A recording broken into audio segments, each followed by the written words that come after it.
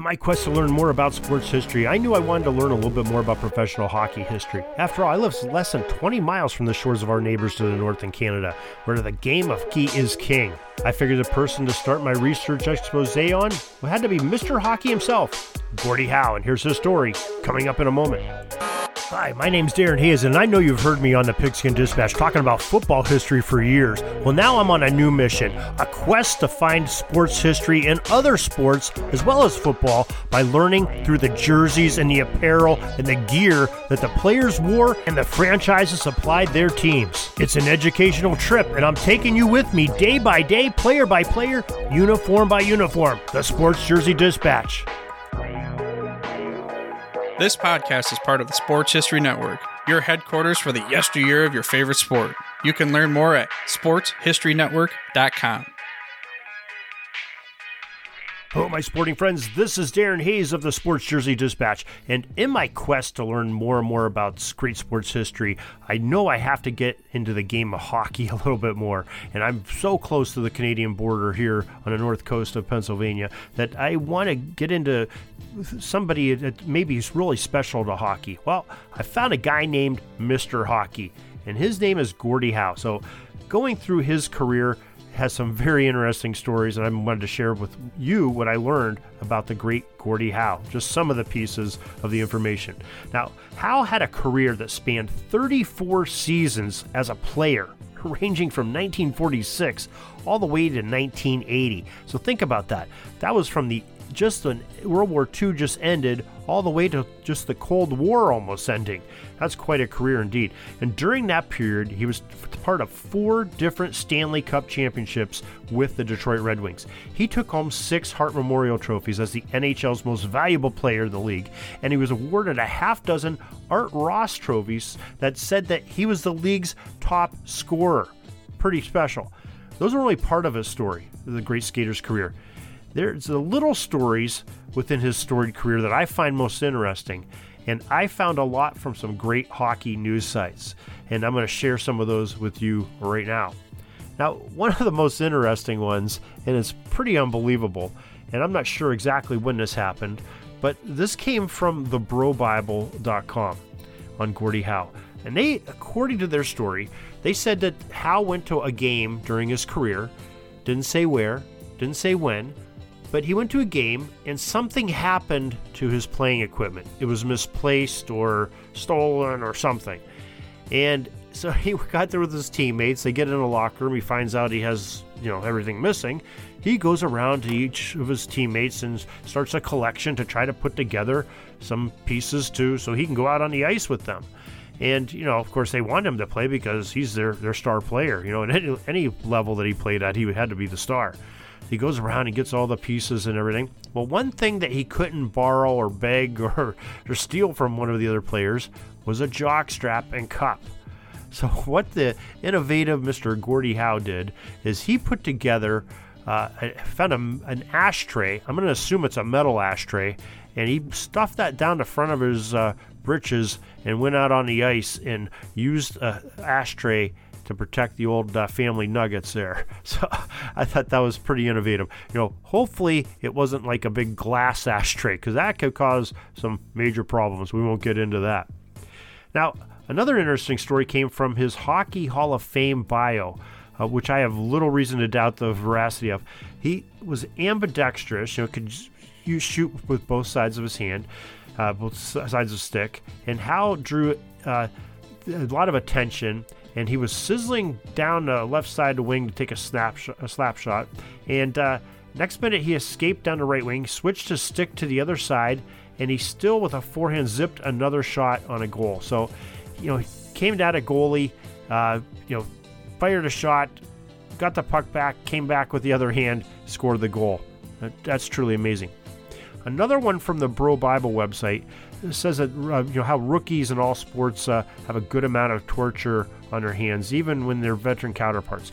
And the great one, Wayne Gretzky's no exception. And he too had to endure some abuse when he was a younger player coming in the league. And he did play against some all-time greats like Gordie Howe. And the first time he played against Howe, who was, by the way, was Wayne Gretzky's idol growing up. And if you were playing hockey up in Canada, wouldn't be looking up to Gordie Howe. And the 17-year-old member of the WHA's Indianapolis Racers was Gretzky in the 1978-1979 season. In a contest Gretzky recalls fondly thanks to the way Howe welcomed him to the big time, says the Bro Bible website. It was the third or fourth shift in the game. I took the puck from him, and before I knew it, this big stick was pounding me on the hand. I thought I'd broken my thumb. He took the puck and said, "Don't ever take that puck away from me again." And I said, "Okay." Now, that's an amazing story in itself. There are other stories where he was to go play minor league hockey, and he was, I'm not even sure where it was. It might have been in Saskatchewan. And he went to go play. That was right during World War II, and he was a younger player. He was still in high school, and he didn't quite make the team. But they didn't want to send him home yet because they figured there was going to be an opening real soon on the team. So they told him to go down to the local high school and enroll in school and learn, and he could still practice with the team and such.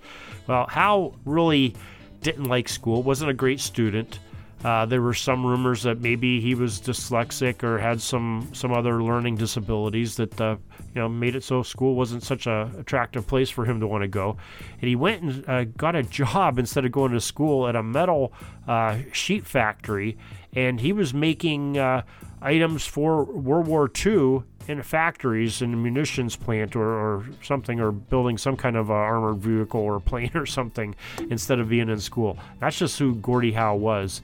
Of course, like we said, he played for 34 seasons and very productive seasons indeed.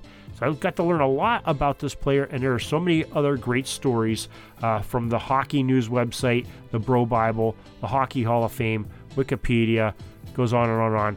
The hockeyreference.com website has all his statistics. Make sure you check all those out.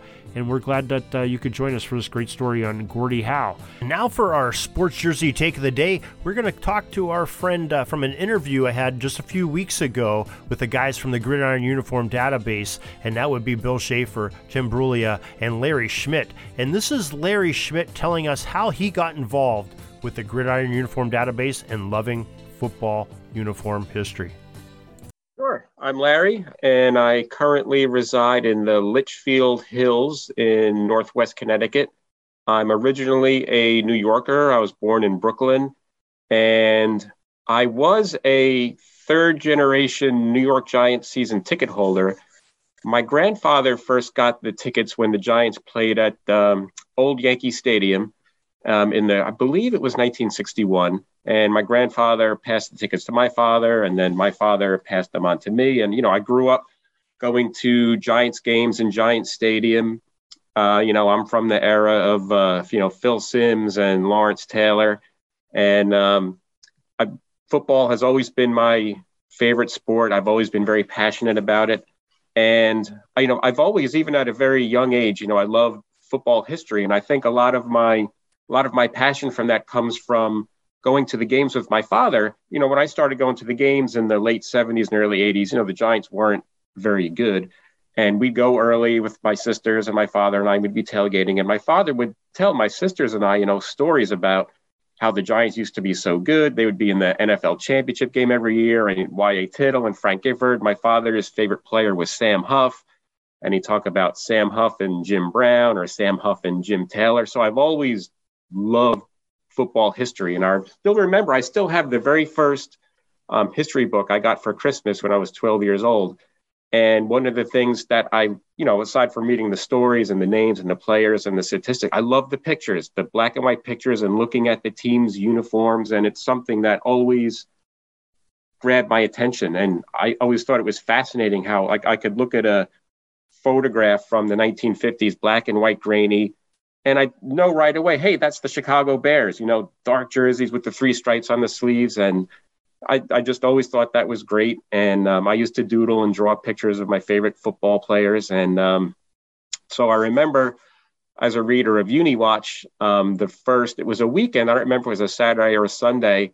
Paul Lucas wrote, there's this new website, the Gridiron Uniform Database, and they linked it. And I went to it. I'm like, oh my God, I can't believe this, like Tim was saying earlier, there had never been a database, documenting football uniform history before. And I spent probably the whole day, like clicking on everything and looking at the uniforms. Oh yeah. And this is great. I'm showing my wife, look at this. This is unbelievable. And she's like rolling her eyes. Oh yeah, that's real interesting, but I loved it. And, being passionate and possibly borderline obsessive, they had a little contact us thing. And I started sending Bill and Tim emails like, hey, look what I found. I have this picture of this and it's not quite exactly what you guys have. And basically, over time, I was probably just a pain in the ass that wouldn't go away. So they put me to work, and I've become like Bill's, one of his research specialists. When he needs something, he's like, hey, Larry, can you look this up? Can you help me with this or dig up some photos on this? So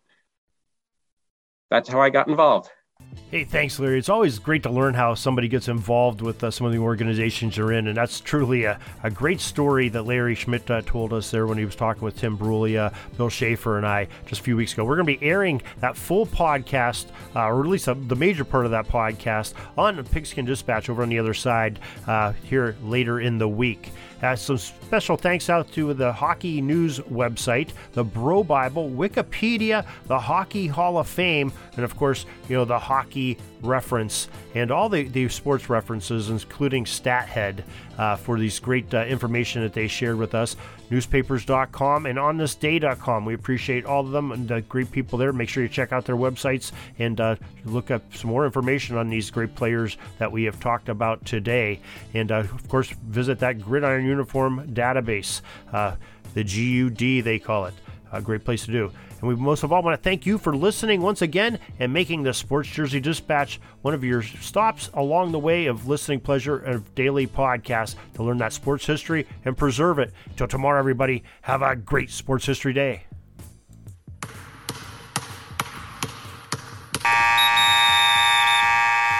This penalty kill is almost over. I got to get back out on the ice. But thanks again for joining us for another great edition of Sports Jersey Dispatch Podcast. We'll see you tomorrow. We invite you to check out our websites, jerseydispatch.com and pigskindispatch.com. Not only see the daily sports history, but to experience the preservation of great events and people that play the games. Find us on Pigskin Dispatch. It's also on social media outlets of Facebook, Twitter, Instagram, and don't forget the Pigskin Dispatch YouTube channel. You get all your daily sports history. Pigskin Dispatch is happy to be associated with the Sports History Network, the sports headquarters of yesteryear, found at sportshistorynetwork.com. This podcast is part of the Sports History Network, your headquarters for the yesteryear of your favorite sport. You can learn more at sportshistorynetwork.com.